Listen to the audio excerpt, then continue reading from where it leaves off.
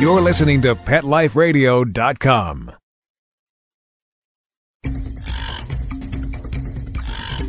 So why do seagulls live near the sea? Because if they lived near the bay, they'd be bagels.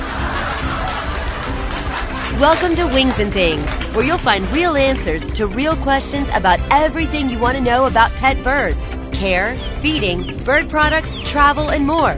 Everything to make your frequent flyer a happy camper. From parrots to parakeets, cockatiels to cockatoos, you'll have a bird's eye view of everything there is to know about your fun, feathered friends. So, spread your wings and get ready to fly on Wings and Things.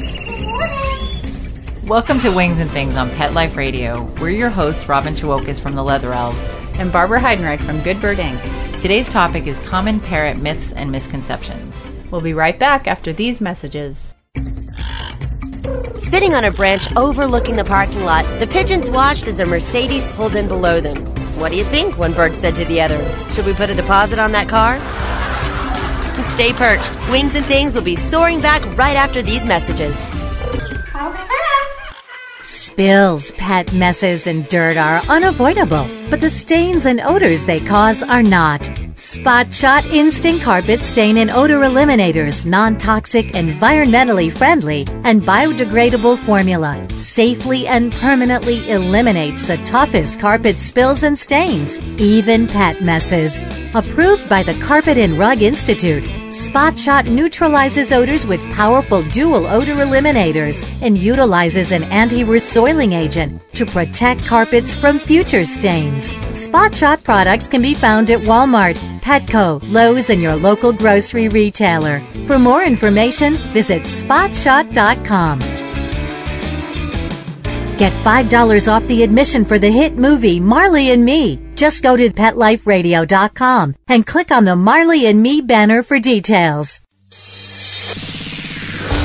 Coast to coast and around the world, it's All Behave with Arden Moore. Find out why cats and dogs do the things they do and get the latest buzz from wagging tongues and tails in Rin Tin Tinseltown. From famous pet experts and best-selling authors to television and movie stars, you'll get great tail-wagging pet tips and have a fur-flying fun time. All Behave with America's pet edutainer, Arden Moore. Every week on demand. This is the place for a special paparazzi treat. Only on PetLifeRadio.com. Let's talk pets on PetLifeRadio.com. A Frenchman walks into a bar with a parrot on his shoulder. The bartender asks, "Where did you get that thing?" The parrot replies, "In France. There are millions of them." Don't have a canary. Wings and Things is back. Welcome back to Wings and Things on Pet Life Radio. Today's topic is common parrot myths and misconceptions. And today's challenge is for Barb to say that 5 times fast. Myths and misconceptions. I think I've done okay so far. It's only once. We'll see as the show goes on. The first thing I need to do today is a little bit of a disclaimer. As far as enrichment's concerned, there are so many myths out there and so many different ideas that if there's something that we discuss or that you discuss with a fellow parrot owner and you're still not comfortable with it, you probably would want to take that idea to your avian veterinarian and just see what they have to say, get their opinion. And if they don't have an opinion on it, then maybe it's something you want to think a little bit about. Yeah, definitely have to do your research on some of those things too. That's right. It's a matter of not taking just one source. There are so many different opinions out there, and so many people. Oh no, it's absolutely this or it's absolutely that. I always get a little nervous about the absolutely. Yeah, and one of the things that comes to mind for me is how do these myths get started in the first place? Because it's I don't know. I think some people they'll put logic to an experience they had, and they come up with their this is what happened. And then if you looked at the science or the facts, it may not be exactly like that. I think it's a matter of needing to define. It goes back to, when the ancient peoples used to make up myths to talk about the sun or the moon. And it goes back to that where people need to find an explanation when something happens to their pet. And so, people may have a bad experience, a parrot gets sick or perhaps dies, and they attribute it to there was X in the cage. And when they go to the veterinarian, that's what they report because that's what they saw. And it may be something else or it may be something completely unrelated, but the veterinarian then attributes it to that because that's what was reported by the owner. Yeah, I can see where that's happened in a lot of cases. I mean, certainly one that I see from my own personal experience as a myth that I could probably guess as to why it happened is this notion of height dominance. A lot of people hear or believe that if a bird is perched higher than your heart, I think, or your head, that the bird thinks it's dominant to you. And this one, I remember, really struck me as so odd when I first heard it because, again, having come from a community where we were free-flying parrots outside for education shows and zoos, birds were higher than our heads all the time. And so it never even occurred to me that a bird over my head was a problem. And then I read this and I was like, what? I don't get it. and when you look at that comes up all the time. I had a woman tell me she was really excited about creating a new perch, and she had this coat stand that would work perfectly if she sanded it down. It was safe wood, but she was afraid to use it because it was taller than her. And I did try to assure her that that's really not an issue. Yeah, I mean, I think if you've got a non-flighted bird that doesn't know how to fly to you and you're trying to ask them to step up on your hands, sometimes if they're higher than you, I don't think it's that they're dominant. I think a lot of times it's an uncomfortable position for you, or the bird would have to step down to get to your hand, which is not very comfortable for the bird. So sometimes getting on a chair or something like that makes that process a little easier. And I think height dominance also, the whole issue goes back to their natural behavior. When you think about where these birds in the wild live the majority of their lives, most of them are treetop dwellers or in the upper levels of the canopy. And it's not about dominance. It's not about one species is more dominant than another or one flock member is more dominant than another. It's just where they exist. Yeah, and I've heard from several field biologists that there's no documentation that it actually exists out in the wild. And when you think about it, it wouldn't make a lot of sense. If you're sitting highest in the tree in the open portion, you're the most vulnerable, right. Which wouldn't necessarily make you the most dominant one. And my understanding of dominance in field biology and biology in general is that the way it's defined by them is it's a dominant animal is the one that gets the resources first. So they'd be the one that maybe gets access to food or mates first, things like that. It doesn't really have to do with a height thing or that meaning that they have power over you somehow. It's not necessarily positioning, I think, is part of it. It's physical positioning. Yeah. Well, I have this theory. I don't really know for sure if this is true or not, but it's my theory about how I think height dominance may have come to be the myth that it is. You're saying how people need explanations for what occurs in their experience with their birds. And unfortunately, for many years in the companion parrot world, there's been information out there that encourages people to force birds to get on their hands. They say they must obey the step-up command, which is very different from what I grew up learning free-flying birds. Our goal is always to teach a bird to voluntarily come to you. It's not about force. And when you've got a bird, say, for example, you've got a clipped bird that ends up perching like on your curtain rod or something like that, because many parrots do prefer to sit on the highest perch they can find. So now that bird's sitting up there, and you want to ask him to step onto your hand, but his history of getting on your hand is based on coercion and force. And here he's got the choice of, let's sit on the nice high perch, which is really comfy and I really like, or get on your hand, which isn't much fun because you forced me onto it. Right. So it's really not a matter of the animal being dominant, and that's why he's not getting on you, but really about what really offers him the best consequences. And sitting up high on the perch is a lot more positively reinforcing to him than stepping on your hand that is pushing into his chest or trying to peel his toes off.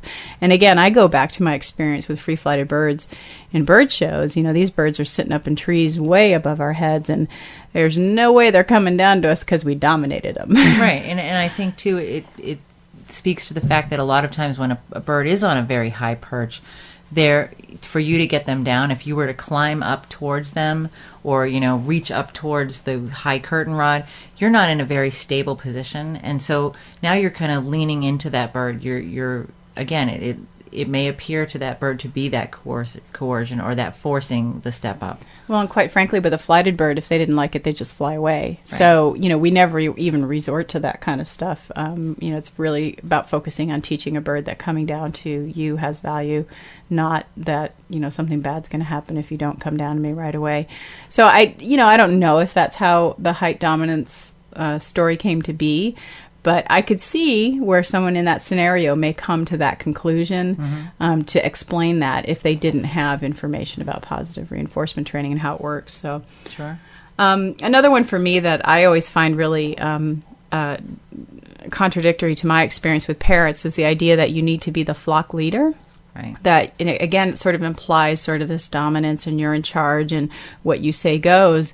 And for me, the relationship with my parrots and the parrots I've had the pleasure to work with over the years is not about control. It's really about if they make a choice that is towards what I would like them to do, something good's going to happen, but they always have the choice not to participate as well. Right. And I think that the whole flock leader piece leads to dominance by human beings. I think that's something that comes about with people that say, well, I have to be in charge. I have to be the flock leader in my house.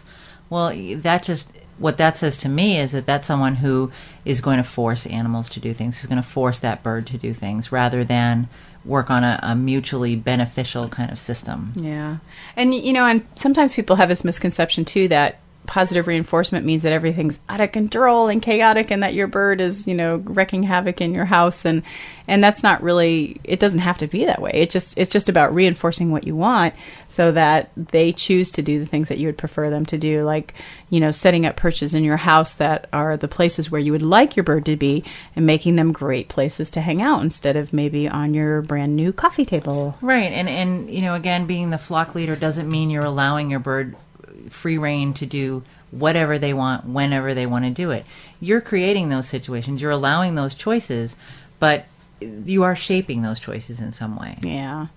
So again, to me, it's about a partnership with your bird. It's not about me being the leader. I'm just working cooperatively with him or her to show that bird that there's great consequences when you play, with this over here instead of this over there. I think honestly, it comes down to too that you've kind of already won. In most cases, most people's birds do have to go in cages at some time. And so you've got free reign of your home at all times. You can come and go as you please. Your bird has some choice in that matter, but there's no real need to be the flock leader, to be in charge. And hopefully people don't feel that way in their relationships. Yeah, it always bothers me when somebody says, I have to show the bird who's boss or don't let him get away with anything. Those to me are always red flags that, there's an opportunity there to help somebody learn a little bit more about positive reinforcement, because if you're taking that approach to your parrot, you're probably using some coercive tactics and creating fear responses and aggressive behavior, which again is completely opposite to what you want to do if you want to have a great relationship with your bird. So speaking of relationships, yes. I've heard this one before, that if you get a mirror, your bird isn't going to like you. It's going to bond to their image. Not. There's that other bird in the cage. I've heard it a million times. Now, again, I'm not saying that there aren't some birds that become a little obsessive with mirrors. That definitely happens. We see some that regurgitate their little heart's content to their image. But I can say a mirror, from my personal experience with my own cockatiel, has been a little bit of a godsend, because Banana Puddin', my little yellow cockatiel, really is very attention-oriented, loves interaction with humans, and to the point where it was taking a lot of effort on my part to make sure he was well reinforced for being in other places so that he wasn't constantly glued to me or glued, to, unfortunately, he likes to hop on my computer. So rather than, punish him for that, I tried to find ways to make other places to be reinforcing. And really just on a whim, because I thought it was cute, I bought a mirror that you can record sounds, and it has a motion detector. So it's auditory and visual. So when Puddin' moves, it talks back to him because I recorded his own voice into it. That's fun. And there's a little bark from Waylon at the end too. But anyway, what ended up happening is I actually got a little more balance in life, because Puddin' really enjoys that mirror, or appears to, spends a lot of time at that, but there's also a balance. So he's comfortable enough hanging out at the mirror, but if there's an opportunity, if I give him the opportunity to come out and hang out with me, he also looks for, he'll hop right on my hand and want to interact as well. So it actually took a little bit of that drive off of, oh my gosh, where are you, where are you, where are you? He's like, oh, okay, I got my mirror, I'm doing all right for now. Oh, there you are, well, let's interact with you now. And I think along those same lines, Barbara, is the auditory piece, that if you play same species vocalizations for your birds, they won't ever learn to talk. That comes up quite often. And I have found that that's not the case either. They will make their same species noises, but they will learn to talk as well. It's a training issue. Yeah, we might have to do a podcast on training to talk, and all the elements that go into that, because there's a lot of different things about that are pretty interesting. So we might have to save that one. All righty. I like that one. Coming to a theater near you. Yes. No. How about scarlet macaws are nippy? Oh, they are. They definitely are, I hear that one a lot. Or Amazons are hormonal. Mm-hmm. What are some other ones that we hear? Caiques are always silly. Yeah. I have a caique. There are some serious moments, I'm telling you. It's true. So. Serious thinking moments. While I will say that, there are certain trends you see with different species, there's some that I think I don't buy into, like the scarlet macaws are nippy, and people have read my book, The Parrot Problem Solver, have seen this story already, but I got to work with a flock of 12 scarlet macaws that came from different parents, and we finished off the hand feeding for those birds. This was at a zoological facility, and so I was very fortunate to get to work with these birds when they were quite young, and so they didn't have a lot of history behind them, and as far as learning aggressive behavior towards hands or not. And I worked with them just like I would with any other parrot, and I had worked with other scarlet macaws before that, but it was a unique opportunity to have 12 at once. And I will tell you, not one of those birds was nippy. Right. It was really about what you do with your training strategies that influence whether that bird was going to start mouthing on you or not, and so that one always struck me. And then I always think about the Amazon one. When teaching a seminar in Sweden, I remember walking into the room and there were probably like 8 Amazons in the room. And my first thought, which was really, I think, oh, I can't believe I had this thought. I was like, lots of Amazons. I'm going to have to be careful. And I tell you, those Amazons were awesome. And you get pulled into those myths. You get, there are things that we hear over and over again. And whether you know deep down inside that may just be a training issue, it may be they need more enrichment, that's your gut reaction. That's that and you do have to be careful with that and not make those kind of generalizations. Well, and I think really what made the difference with those Amazons is pretty much everyone that was there was a client of an avian veterinarian in Sweden who is very well versed in positive reinforcement training, and she shares that with her clients. And so a lot of these folks already came in with a lot of good experience under their belt, and it reflected in the behavior of their birds. So it was, again, a nice reminder that it's, we tend to put these labels on birds and make our predictions come true when it doesn't have to be that way. Right. And then we can work on those kind of behaviors. Yep. Well, and I kind of mentioned this one before, that the whole notion about birds obeying the step-up command. For me, that's a big one. I really think that has been a huge problem for the companion parrot community. Again, coming from the free flight world, when I was working with parrots in zoos, and I still do, but back in the beginning, we just rarely got bit. And when I started working with the companion parrot community, I was shocked at how many birds had biting behaviors in their repertoire. And I had to do a kind of long, hard thought process on it. What was going on here? What's different between what's going on in that world versus that world? And I really think it was this information being fed over and over again that your bird has to obey the step-up command. And it's not that you don't want your bird to step up, but I think it's the notion of obey and command. Mm-hmm. Those two words imply your bird's going to do it whether he wants to or not. I think those go back to the whole discussion of flock leader again. It's you're not offering that choice. You're expecting a behavior. You've created a situation in your head. This is what having a companion parrot needs to be all about. And you need to get that obey piece out of them. Yeah, and that's always been a troublesome word for me. I prefer saying a request, or, I'm going to cue my bird for something as opposed to a command. It should be taken out of the parrot lingo, like just like Yeah. the marriage ceremony, to love, honor, and obey. Obey should not be in either one of those things. Yeah, I'm not so fond of that word myself. I have a hard time with obey. It's just Are you the flock leader? it's Is that what you're telling it's an me? authority thing. Are you showing some height dominance here? You are taller than me. No, but I think, unfortunately, some of the fallout that has happened when people force their birds to step up on their hand is that they learn aggressive behavior towards hands to get people to stop. And so you get these parrots that have learned biting behaviors, which, again, never has to be if you don't force your bird, and teach it instead that through, small approximations and positive reinforcement to get on the hand. And also we see a lot of fear responses. Right. So to me, again, I'm always blown away at how many birds or parrots are afraid of hands. And I always say, do you think they come out of the egg with an innate fear of hands? Yeah, hand is not a scary thing. It shouldn't be. Yeah, it's really about their learning experience with hands. So hands have been chasing them around, coercing. I can't say it. Coercing them. Thank you. See, I knew we'd catch her. It wasn't some misconceptions. It was coercing. That's the trouble word tonight. Good Lord. So anyway, but again, those are the problems that are often the result of force, and doesn't have to be. It's just a matter of going back to your positive reinforcement stuff. You also hear this ties in again with all that controlling thing, that there's a myth out there, in my opinion. People say that you should never let your bird enter or exit his cage on his own. Only when you say, and he has to step up on your hand to go in and out.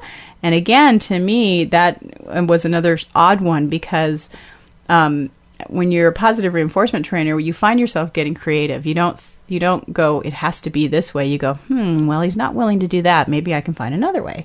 And why put your hand into the cage or expect him to come out only on the hand if that's a trouble spot for you? Right. If you can alleviate that and create a situation where that behavior is occurring. What you want is him out of the cage. That's the point of what you're looking for, the behavior you're looking for. Why does that step up have to go into it? Why does you allowing him in or out have to come into that whole scenario? Well, and step up too for these birds that have had these bad experiences with hands is a really difficult behavior. And we talk a lot about targeting, and targeting is usually an easy one to get on your bird pretty quickly. And you can just use a target to teach your bird to follow the target to come out of the cage and follow the target to go back into the cage. And it's a different way of getting them in and out that's perfectly fine and acceptable. There's no need for them to have to step up onto your hand. And I think the other part of that point that you're trying to make is that they can come and go as they please. It doesn't have to be even with a target or anything. It's on their own. It's their own choice to enter or exit the cage. Well, and I think that's where people they'll start to get worried, like, oh my God, I don't have control. How am I getting it back in the cage? And that, again, like I said, positive reinforcement trainers get creative here. We might go, oh, okay, well then I'm going to save your favorite treat, and worst case scenario, I'm going to drop it in the bowl, and hopefully you'll climb down in there and get it. Of course, you'd still want to get that behavior of going back in your cage on cue without having to drop the food first. But if you were in a tight, situation where you just weren't getting anywhere, you might resort to that to get that behavior. But again, you're making it the bird's choice to participate. You're not saying, okay, I'm shoving you in there whether you like it or not. Right.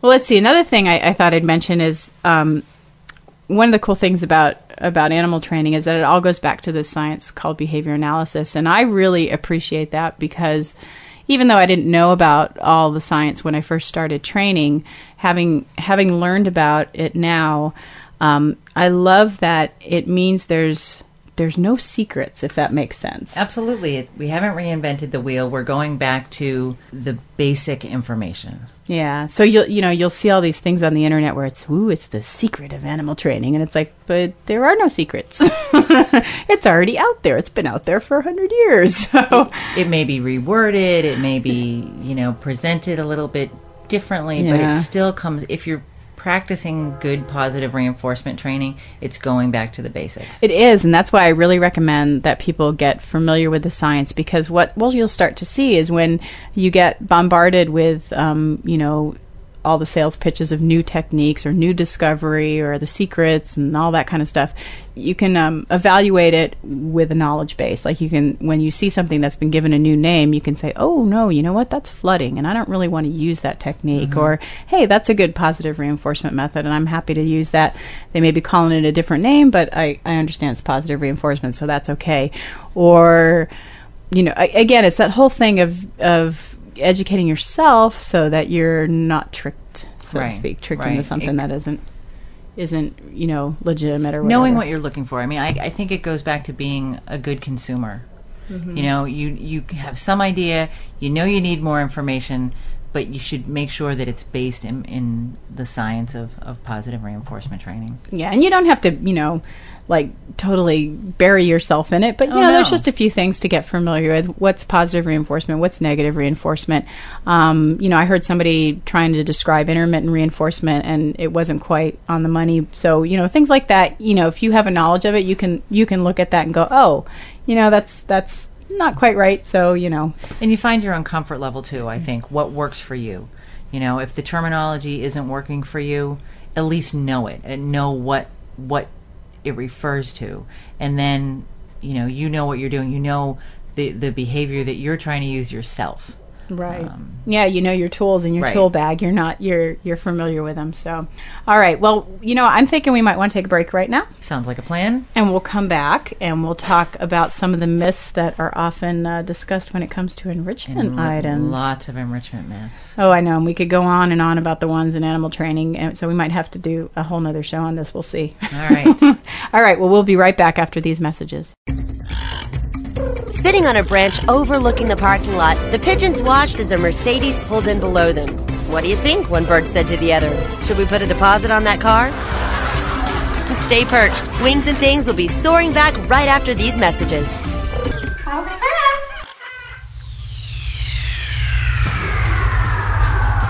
Greetings, human. What planet am I on? Welcome to Pet Planet. Here's a copy of Pet Planet Magazine, Florida's most informative and fun pet resource magazine. It features heartwarming stories and informative articles from local and national pet experts. Excellent. Pet Planet Magazine offers Operation Planet Rescue, helping rescued pets find new homes. And it's available at 500 locations in South and Central Florida and 24/7 on the internet at petplanetmagazine.com. If you're out and about with your pet, you may be featured in paparazzi, candid pictures of you and your pet. For up-to-date pet-friendly events, activities, and pet-related services and products, Pet Planet Magazine is your final destination. I shall take this magazine home with me. Back to your home planet? No, to my condo in Boca. Pet Planet Magazine. Check them out at www.petplanetmagazine.com or 352-394-8578. It's out of this world. Got questions about your hound's health? Need the facts on Fido's fitness or food? You want to unleash your pup's potential? Well, you've come to the right place with Win with Dogs.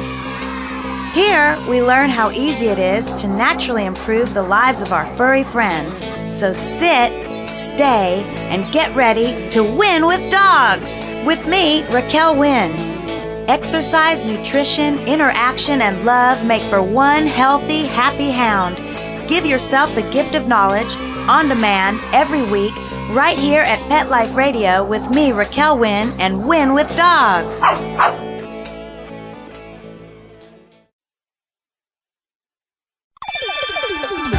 Let's Talk Pets on PetLifeRadio.com.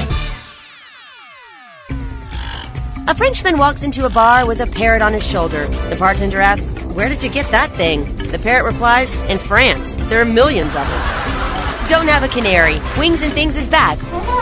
Welcome back to Wings and Things with your hosts Barbara Heidenreich and Robin Shawokis on Pet Life Radio. So we're back and we're going to talk about enrichment myths. These are things that come up. Again, I think if I had a nickel for every time these have come up in my workshops, I wouldn't have to do this anymore. Not that I don't love doing this, but I wouldn't have to do this anymore. The first biggie for me is paper towel rolls are toxic. Well, aren't they? No. This honestly comes up every single time I do a workshop because I talk about foraging and creating things out of recyclables, and somebody raises their hand and says, you can't use paper towel rolls. because they're toxic. And some of the things, they have a high lead content. They have the glue is toxic. And what I usually tell people is if you gave them a bucket of glue, it would be bad. But the amount that you find on a paper towel roll is not enough. And so I had said this several times with some serious authority, and then said, maybe I'll go talk to some avian vets about this. So when I was at AAV, I did discuss this with several avian vets, and I said, what's your feeling on paper towel rolls? Are they toxic? Are they dangerous? And the answer was no. Everything in moderation. Thank you. Okay. There was a blank look on my face because this is radio and you can't tell that, but everything in moderation, and it's fine to give them. I wouldn't give them a paper towel roll every single day, but they do make great parts of foraging toys. Yeah. So, well, and we actually see a lot of cardboard in enrichment items these days. We do, and you just need to be careful if there's a picture on the outside that you can rip off that layer, well, do it. I mean, if that makes you more comfortable, go for it. But is it absolutely necessary? No. They're not ingesting these things.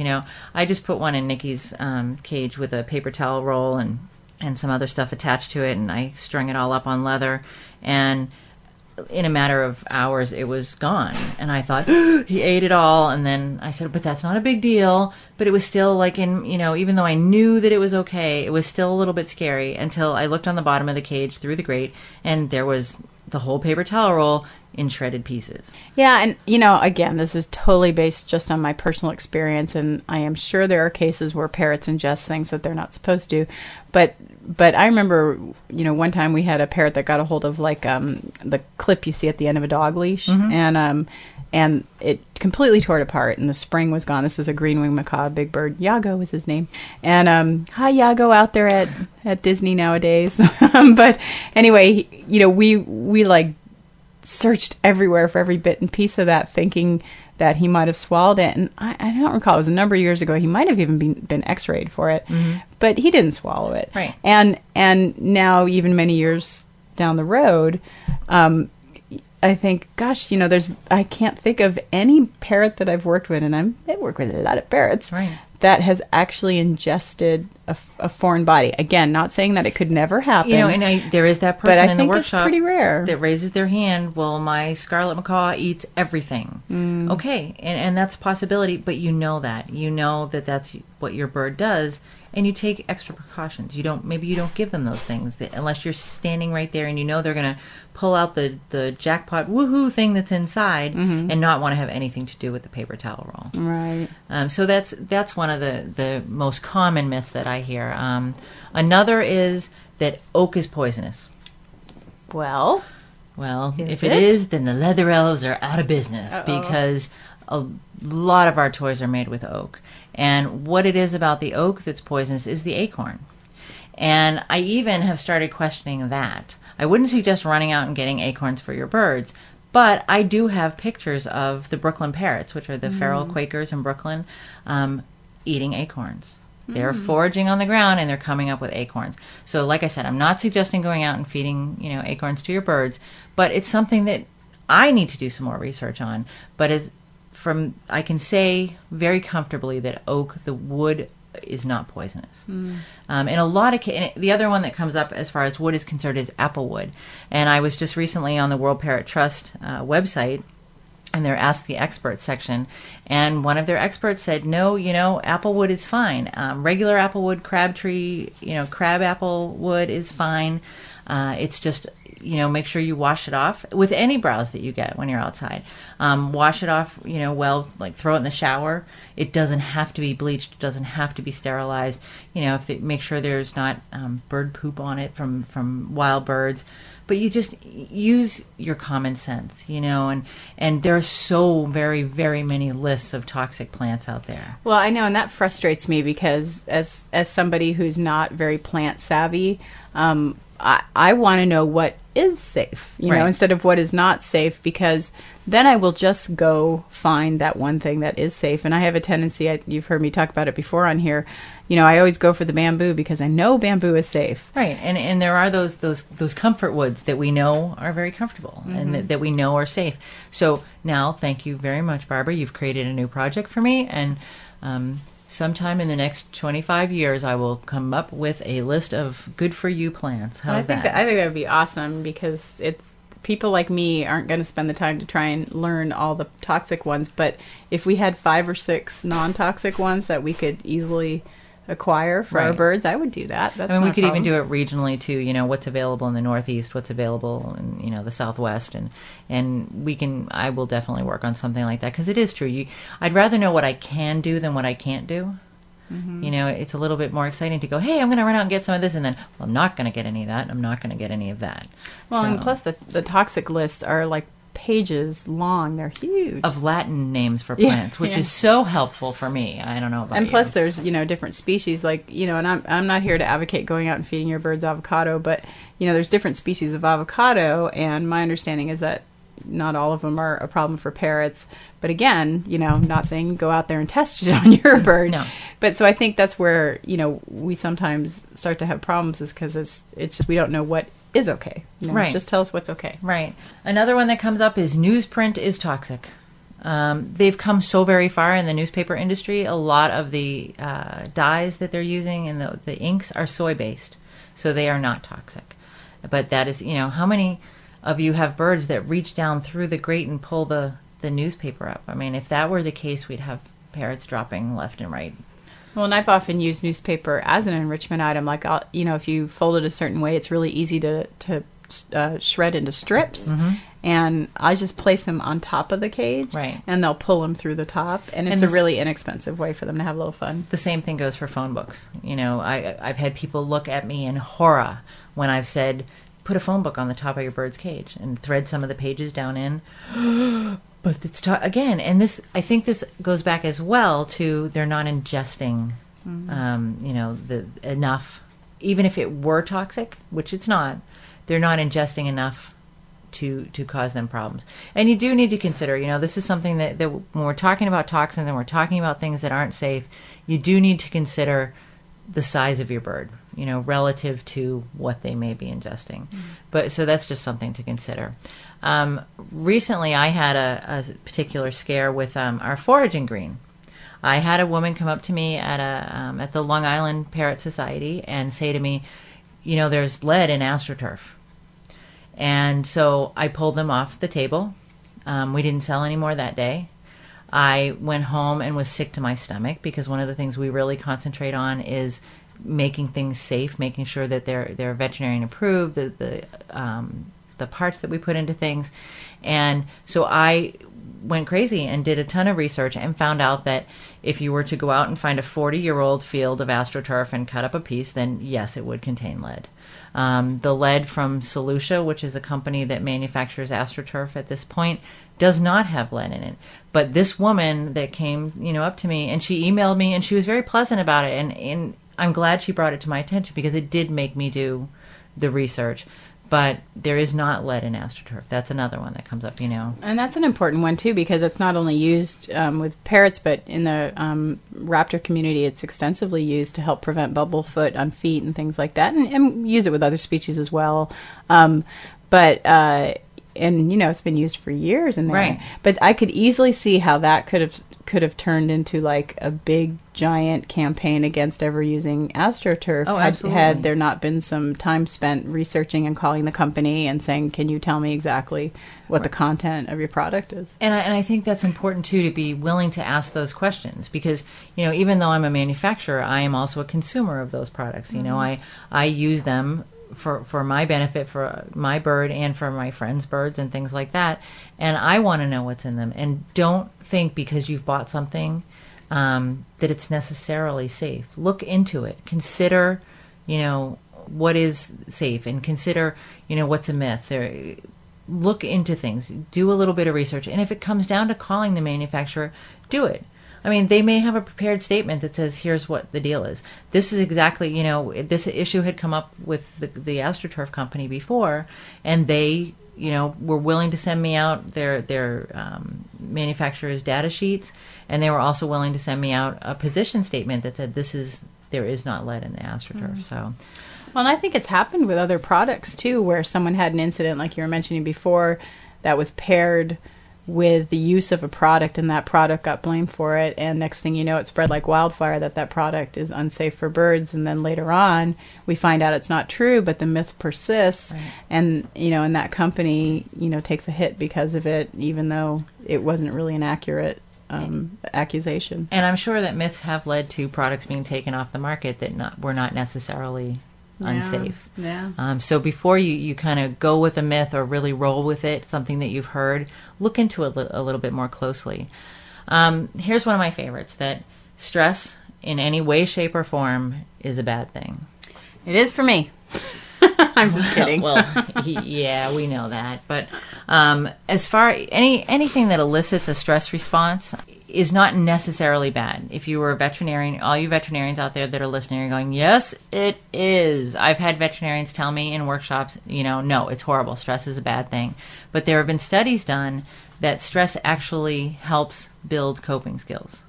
Yeah, I've heard that too. I think when I think it was when I was writing the Parrot Problem Solver, I did a lot of research on stress and also aggressive behavior. And it's not so much about the short-term bursts of stress. Those are where you learn your coping skills, but it's that long-term, sort of inescapable stress that just wears you down and causes illness and things like that. Right. And when I'm saying, stress is okay, I'm not saying you want to stress your bird out on a daily basis. Your parrot shouldn't be that stressed. It should be, but it's okay if those little stressors happen every now and then. It's okay for them to get that little rush it's all right. And people, oh no, my bird, I can't do that. It's really stress, causing. Well, first of all, we need to talk about what are you seeing? Mm-hmm. What is the stress? What are you calling stress? And is it all right? And so just, be aware, your bird better than anyone else. And little doses of stress are okay.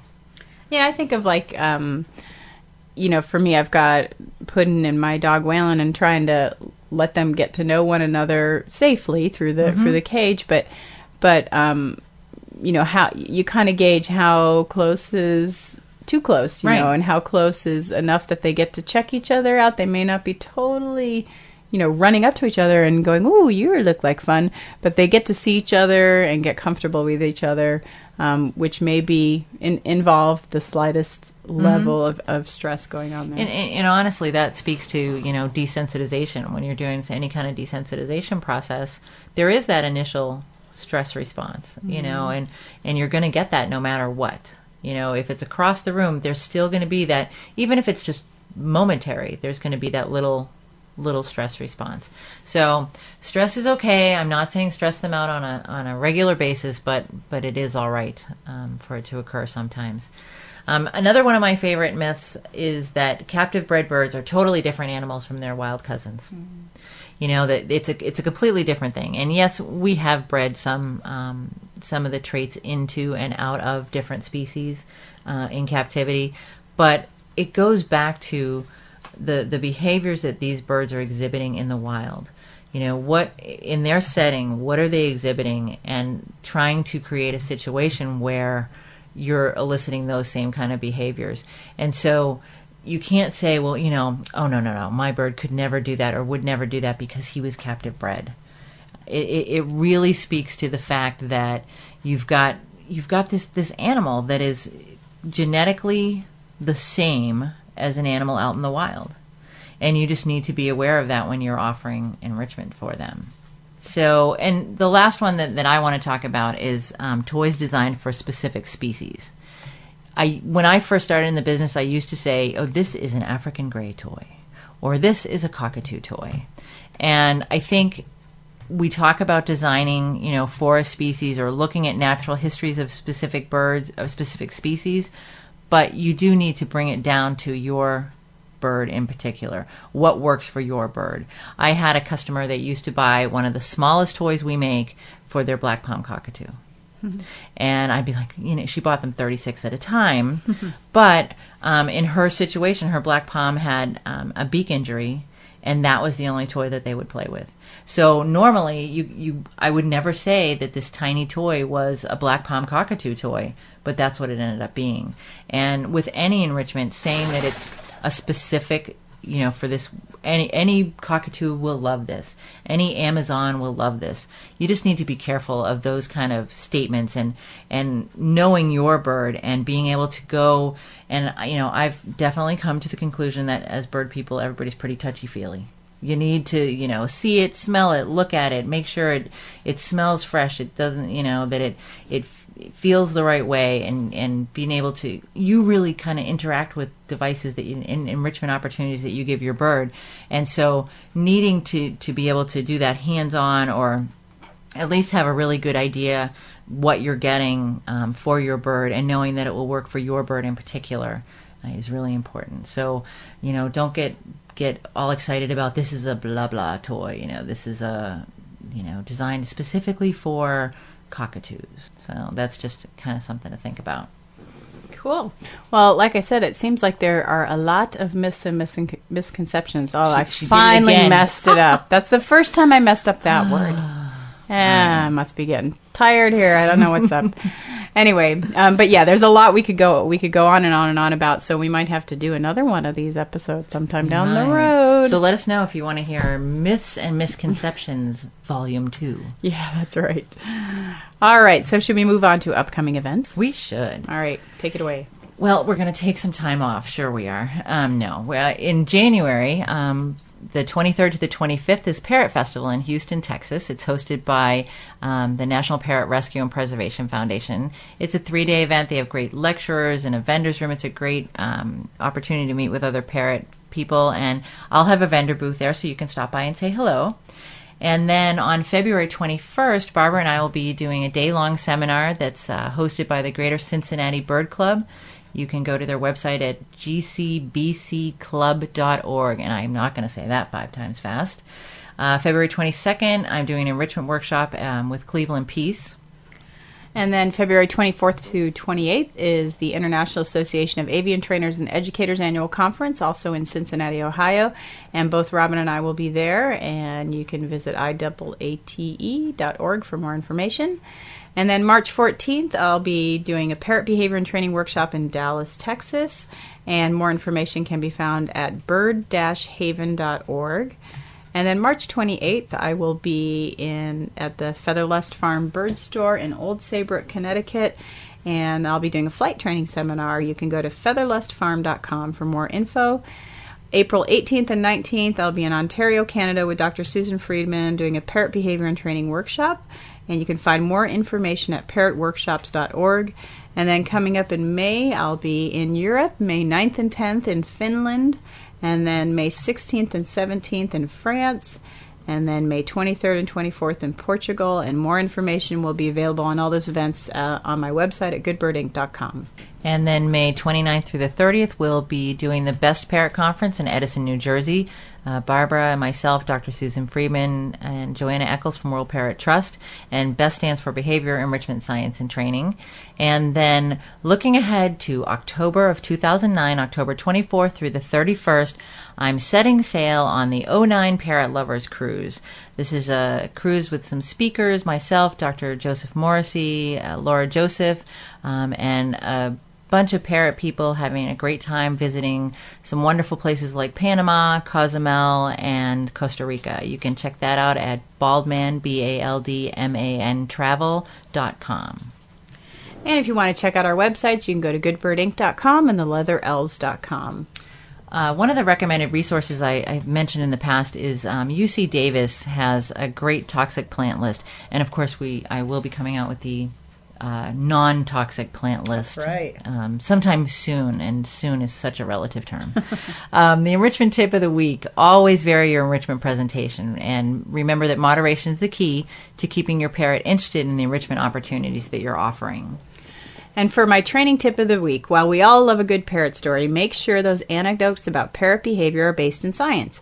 Folklore about parrot behavior can be charismatic, but stick to your positive reinforcement training strategies to be sure you are on the right track. Now, we also have had a request out there for people to send in their questions that they might have, and those who submit and get chosen for the podcast get a free digital download of Good Bird Magazine. And this week, our winner is Virginia, and her question is, why does my Goffin cockatoo Lulu try to put beads buttons and some food under her wing. That's a curious behavior, Very good isn't question, it? Virginia. I think it's a myth. I don't think it really happened. It never really happened. It's just a story. No, it did happen, and I've actually seen it before too. And in fact, I've definitely seen it in another Goffin's cockatoo. And that particular bird would take her pellets and roll them down her back as well as a bead. And she, I remember one time she was playing with her owner's string from the hood on her sweatshirt, and she kept tucking that under there too. But what most people describe that behavior as is called anting, A-N-T-I-N-G. And where it comes from is some behavior that's been observed with birds out in the wild, not with parrots, but things like corvids, crows, and ravens have been seen standing over a line, a little trail of ants, taking an ant, squishing it in their beak and rubbing it against their feathers. And I recall one time when I was working on Disney's Discovery Island, we used to have to take a boat over to the island, and we'd wait for everyone to arrive before we hopped on a little float boat to get over there. And we were watching some crows who were standing in a pile of crushed chlorine tablets that were used for the water park that had kind of spilled. And they were doing the same thing with the chlorine pellets, the little bits, they were rubbing them against their wings. So I would guess that that's what your Goffin's cockatoo is doing. The problem is that nobody has a great explanation as to why this behavior occurs. And again, there really isn't any science as far as the parrots are concerned as to why it's being done, right? It hasn't really been observed with parrots that often.